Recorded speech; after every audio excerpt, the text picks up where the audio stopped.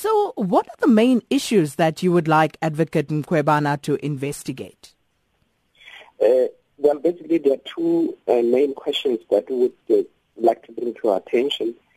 The first relates to the matter of CIX report, that's what it's called, so-called CIX report. But that is the 26 billion which was stolen from the South African Reserve Bank before 1994. Now, President Mbeki had then commissioned a report paid for by the state to look into that matter. The report returned and it showed that this 26 billion was stolen and indicated who did, and in fact, that money is recoverable. However, the President Mbeki and his cabinet, after reading the report, refusing it, paying for it, for some reason decided to shelve it. In 2011, the Office of the Public Protector was then asked to investigate that matter. It was not the DLF, our movement, that made initial request. But the matter no one followed until we took it up in 2015. But the previous public protector refused to meet us completely, and she left office without resolving that matter. We want to bring it back and put it on the table and ask this new public protector to analyze that matter. That is the first matter. 26 billion stolen from the Reserve Bank, white capital, including people's name mentioned such as Johan Rupert, the Absa Bank. It's a lot of money. We need it for free education. That's the first thing, 26 billion. The second matter relates to the so-called state capture. Now, we know that the former public protector, when she left, she dropped that report of hers, which was really instigated by the complaint by the DA saying that the Guptas have captured the state. Now, we are one of the complainants that had also almost the same time presented the public protector's office with a request to investigate the same matter of state capture by white capital. We gave the former public protector evidence who met the ANC, insisted that they fire Van Rooyen, the former Minister Van Rooyen, Naya Pravin, in a manner which violated the constitution and the powers of the president in an illegal manner. And, the former public protector was not interested in that. And our request as BLF was a very simple one, it remains that.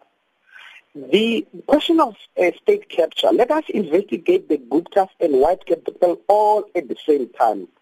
Because if there is any wrongdoing, let all those who have done something wrong be held accountable.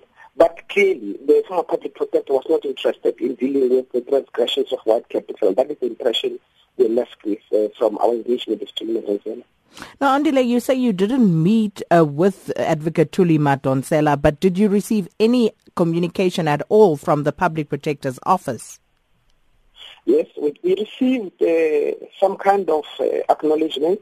But you remember some of our requests, but nothing would then happen.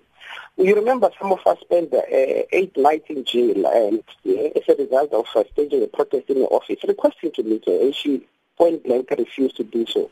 And we've been lied to so many times. On the matter of the 26 billion, for instance, already by the end of 2015, that former public protector had said that report would come out. She said it very publicly. She did nothing.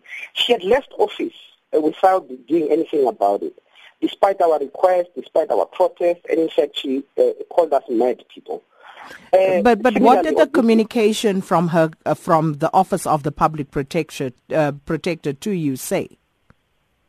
All we received was acknowledgement of our request, and that was it. Nothing else happened. And so when we followed up all this time, we'll not get any responses whatsoever. So what are you hoping to achieve now with the new public protector? Firstly, we are very encouraged by the attitude of the new public protector. We asked a meeting in a short period of time. She has accepted our request, and she's meeting us this morning. That attitude encourages us, and we hope that she will be brave enough and not be seduced by or be terrified by the power of white capital. Because BLF, Black First Land First, we are interested in dealing with the big problem of South Africa, the problem of white capital. And the former public protector really, in our view, protected the capital. She was not interested in dealing with it. We hope this one will be brave enough, will be able to withstand the media criticism and do her job. And all we're asking is get the 26 billion back, and also, of course, deal with the issue of state capture, but deal with all those who are implicated. We hope that she will be able to do so.